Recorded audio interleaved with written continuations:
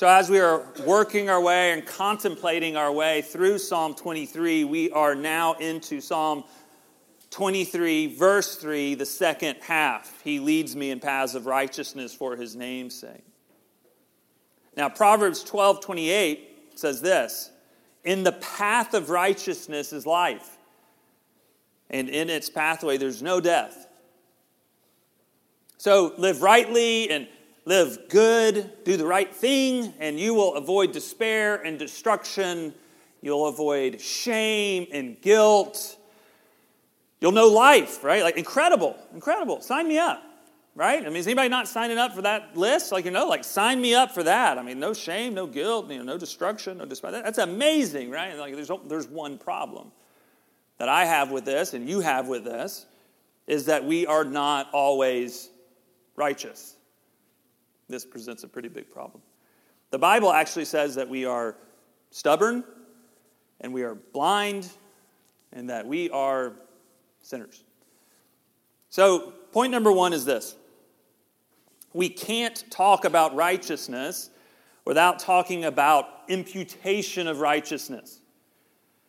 Now, that sounds like a big word, imputation. It's not really that big of a word. We just don't think about it that much, right? So, imagine your friend Chuck loses his legs. They're amputated. Amputation, the taking away.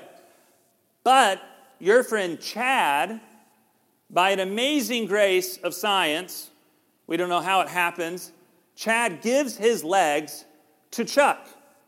They are imputed onto Chuck. Amputated, taking away, amputation.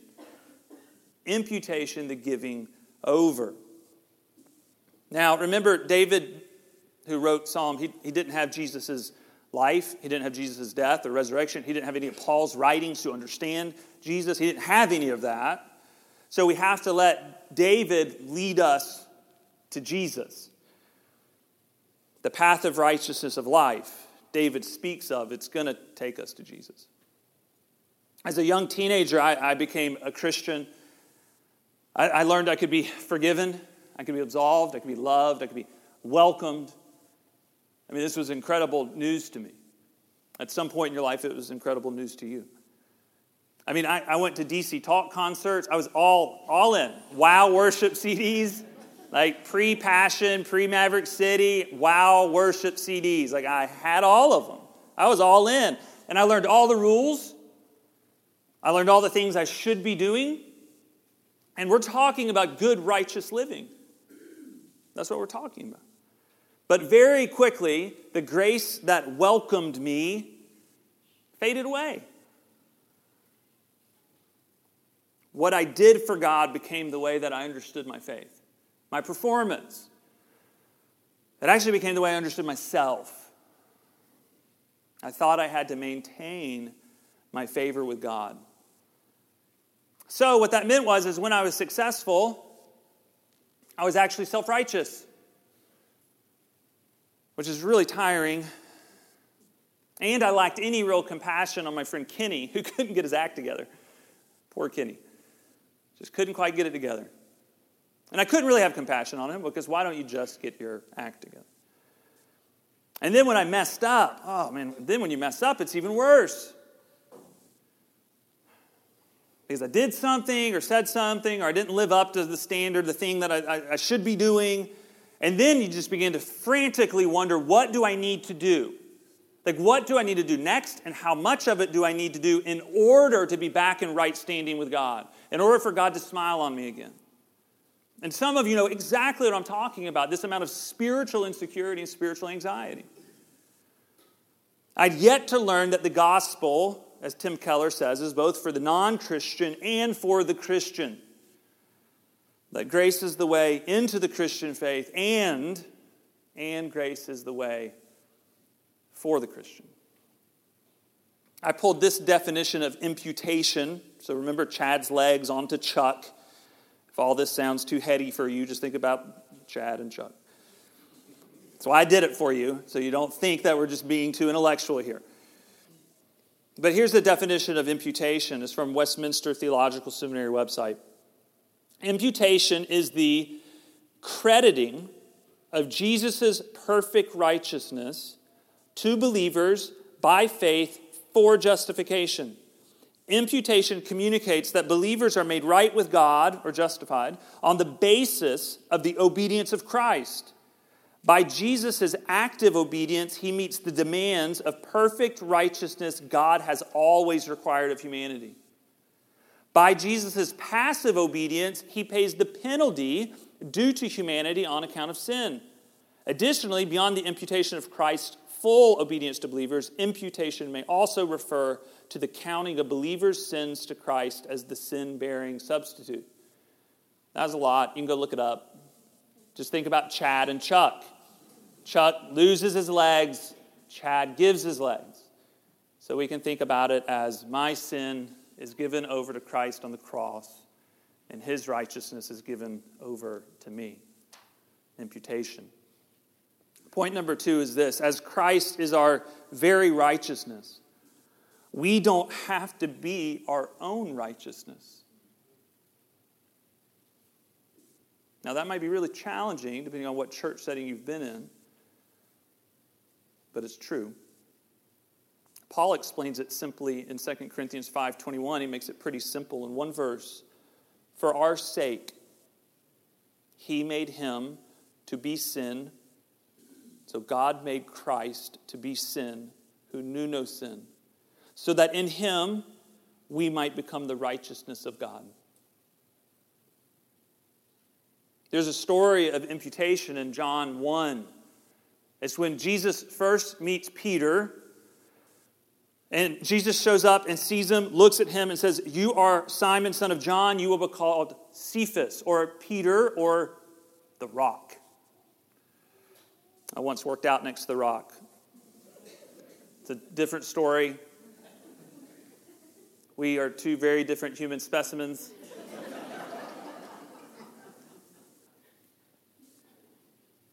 And so Jesus shows up to Peter and calls him the rock. It'd be like you showing up to me and calling me the rock. It'd be like, no, not at all. But Jesus shows up to Peter. Peter has no resume, no record, and says, you're the rock. This is imputation, because Jesus has deemed Simon something long before he actually was that very thing. Now, at the end of Jesus' life, Peter starts to act like a moron. Does a few things. Just being a human. He denies Jesus 3 times. Just selfish, cowardly, not the rock. Not the rock. Then we read in John chapter 21, the disciples have been out fishing. It's the next morning. They're on shore. Jesus then approaches them. And can you even imagine this moment? Because Peter's just denied Jesus 3 times. So the shame he'd been carrying, like any of us carry when we don't live up to what we want to be or what we should be called, and we carry shame. And what was Peter expecting there? I don't know, maybe to be shamed, or at least to be ignored. But Jesus approaches him, he goes after him, and he simply asks, he asks 3 times, Simon, do you love me? Simon, do you love me? Simon, do you love me? Never called him Peter in that little interaction. I mean, to Peter, he was sort of like, hey, call me Peter. I'd like to be called, what about the rock? What happened to that? And he wasn't shaming him. It was a way of reminding him with disruptive grace. Very disruptive. That wasn't how you're to live, is what Jesus was calling him to. Peter's being called back to who he truly was. Peter.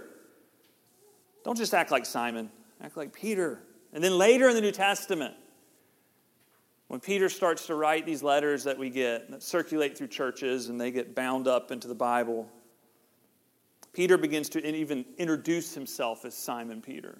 He's taken it on himself. He's embraced that for himself. See, we slowly and perfectly become that which he has already deemed us to be.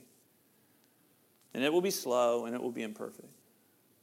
But it begins with the fact that he deems us before we become it. Psalm 23 keeps assuming that sheep are stubborn.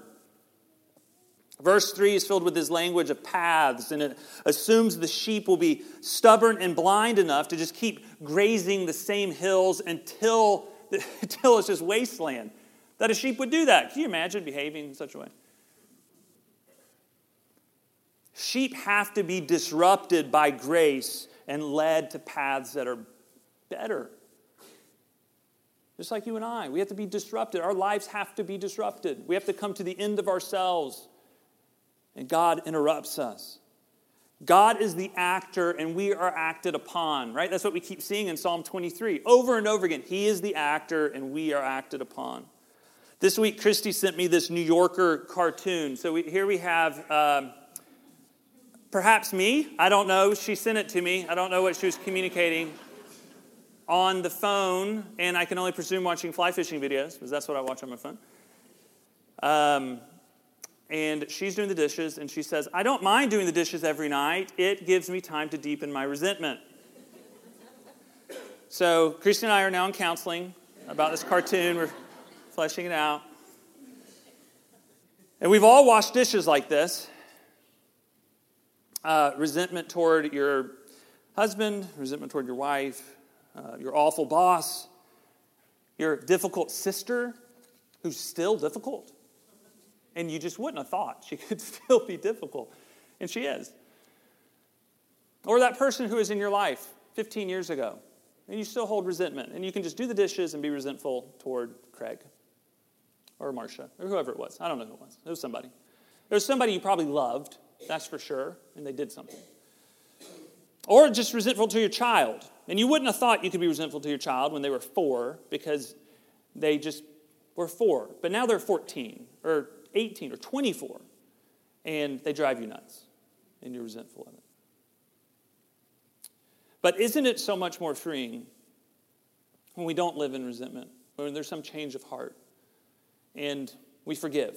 And everything's not perfect, but we at least live in some measure of forgiveness and freedom, and we can do the dishes, and we can have Dave Matthews Band, that's what I have on, and have it really loud, and just wash the dishes. Isn't that nice? So the question is how do we change? How could you possibly go from resentment to forgiveness? Or how could you go from any one thing to another thing? Because I think we want to change. I'd like to be less anxious and trust more. I don't like trusting God. I would like to trust God more. That would be nice. So I'd like to stop washing dishes in one way and like to wash them in a different way. Here's what theologian Gerhard Forde wrote about change. For the point is that the unconditional declaration of justification, the imputation, the flat-out declaration, that which offends and shocks us, so that which shatters all our ambitions for something to do, that declaration is our death and our life, the new beginning. It is the act which recreates, redeems God's creation. Death, you see, is put in the position of not being able to do anything according to the ways of the world, the law, religion, the upward climb, with all its plans and schemes. They suddenly stop, come to an end. I, through the law, died to the law that I might live to God. Both our vices and our virtues come to a full stop. The justification declaration is precisely that, a full stop. You have died, says Paul. It is all over. So we try the world or rebellion, and it doesn't work. And then, perhaps we try religion or performance, and it doesn't work. Not for matters of the heart. Not for justification or wholeness or a sense of identity. But now we're ready to be done. To die. Into God's grace for us. Life in Christ, not in our performance. Titus 2:11 through 14. Great passage about change. How do we change? What does it mean to die? What does it mean to change? For the grace of God has appeared that offers salvation to all people. Okay, great news, I'm with you. So that grace of God, it teaches us to say no to ungodliness and worldly passions. So the grace of God is what teaches us to say no. The grace of God actually leads us to godliness, into verse 12, and to live self-controlled, upright, and godly lives in the present age, while we wait for the blessed hope, the appearing of the glory of our great God and Savior Jesus Christ, who gave himself for us to redeem us from all wickedness and to purify for himself a people that are his very own, eager to do what is good. So people of grace are people of godliness. It's the way in which we get there.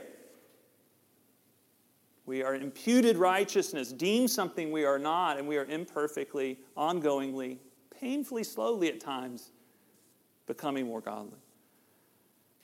Point number 3 is this. We'll say it in 2 different ways. Point number 3 is this. Your growth in righteousness is inside of your secure belovedness with God. And that is so relieving. If you've been around like a church world that's just about like you change and what you do and you're going to cause your change. But to know you're already securely beloved with God through Christ. You're already fully righteous. And now within that, you'll have your growth in righteousness. We could say it this way. Our transformation in righteousness is inside of our unwavering righteous standing in Christ. So our transformation is inside of our imputation. 20 years ago when I was in seminary, I had a seminary class. It was a leadership class, like a pastor leader type class. And within the class, I had to find a pastor mentor. And so I went at the time to a very large, big Baptist church out in Gwinnett County. There were like 15 pastors on staff, but I figured, might as well shoot to the top. It was 20 years ago. I can remember going in the office I worked at the time. We only had one computer on the internet. Some of y'all remember those days. Whole office, one computer. And so you went to the internet computer there in the middle of the office, and I went there, and I sat down, and I emailed Pastor Larry, and I emailed him, hey, I'm taking this class. Could I meet with you, a handful of times through the semester and ask you questions and kind of give him that kind of thing. And I really thought to myself, for sure, he would not have time for me. Because I was not from any sort of impressive family within the church. And he probably still remembered the one thing I did at the beach retreat, the high school beach retreat when I was in high school.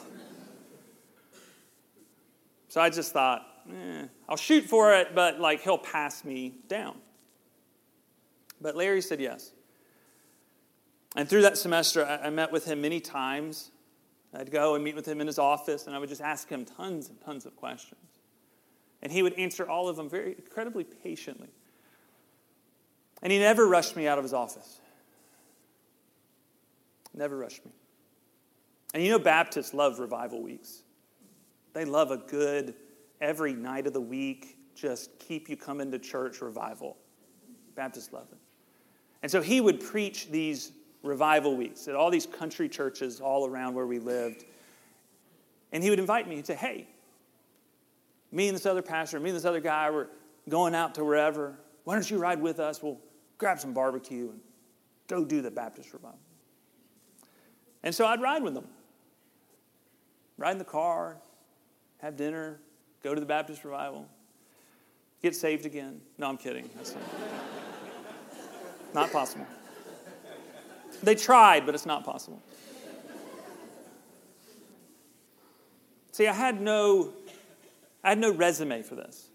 That's the point. I had no resume. I had no resume to be in that car. I had no resume to be in that office. I had no record. I had no position. And you know what has happened? It's been 20 years. I'm telling the story. I'm not as Baptistic as I used to be, but I talk really highly of Pastor Larry. Isn't that amazing? Because of unmerited favor. That's what unmerited favor does over time. Forgiveness, imputation, welcome, love, adoration. God loves you and He likes you without requirement or response needed. See, that will change you. And that's why we say this. We say we never grow beyond the love of Christ. We grow deeper into him. One of our church's values is growth. Here's the paragraph we wrote. I can still remember sitting in the room with our leaders, just fleshing out, how do we word what it means to grow? What does it mean to grow in grace? And here's our wording. Let me read this. Some of you have members and been through membership. You've heard it. Let me just remind us. We grow in the grace of God by living more deeply in the great wealth of our beloved identity in Jesus Christ, as we know it through Jesus' life, death, and resurrection. The Holy Spirit uses this deepening to heal and transform us. This is a rest from our self-reliant striving, as to know a spiritual growth that occurs only by God's work in our lives. This growth in grace is a lifelong process filled with imperfection and grace, confession and peace. Author and pastor Steve Brown, he says this about growth.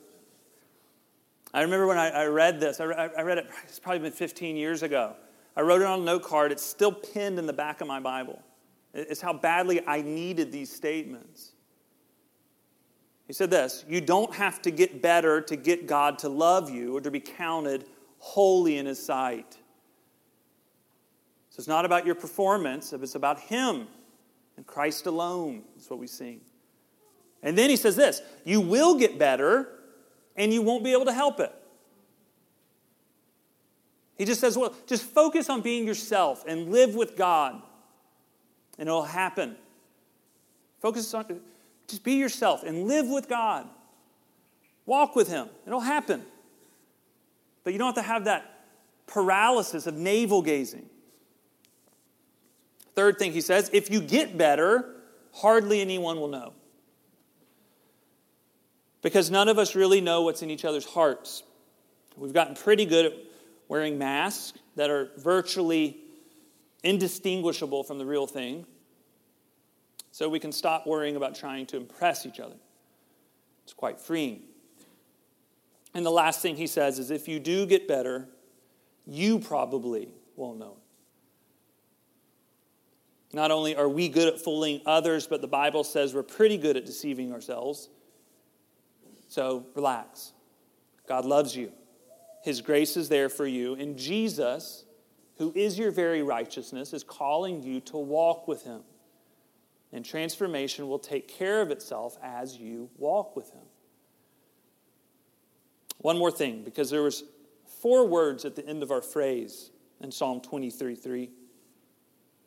He leads me in paths of righteousness for his name's sake. So the last point is this: this world, your life, and your righteousness is not ultimately about you and your strength. We can only say for his name's sake if all this other stuff is true. Or else it is for your name's sake and by your strength. But if our change is inside of our beloved identity, if our transformation is inside of our imputation, now all of a sudden it is for his name's sake. And that's why the story from Genesis to Revelation, by the time we get to Revelation, like we studied when we went through Revelation in the spring, is we're around the throne and we sing for his name's sake. Isn't this amazing? This is so relieving, and it's filled with rest as we realize that we are freed from the exhaustion of forming or maintaining our own righteousness.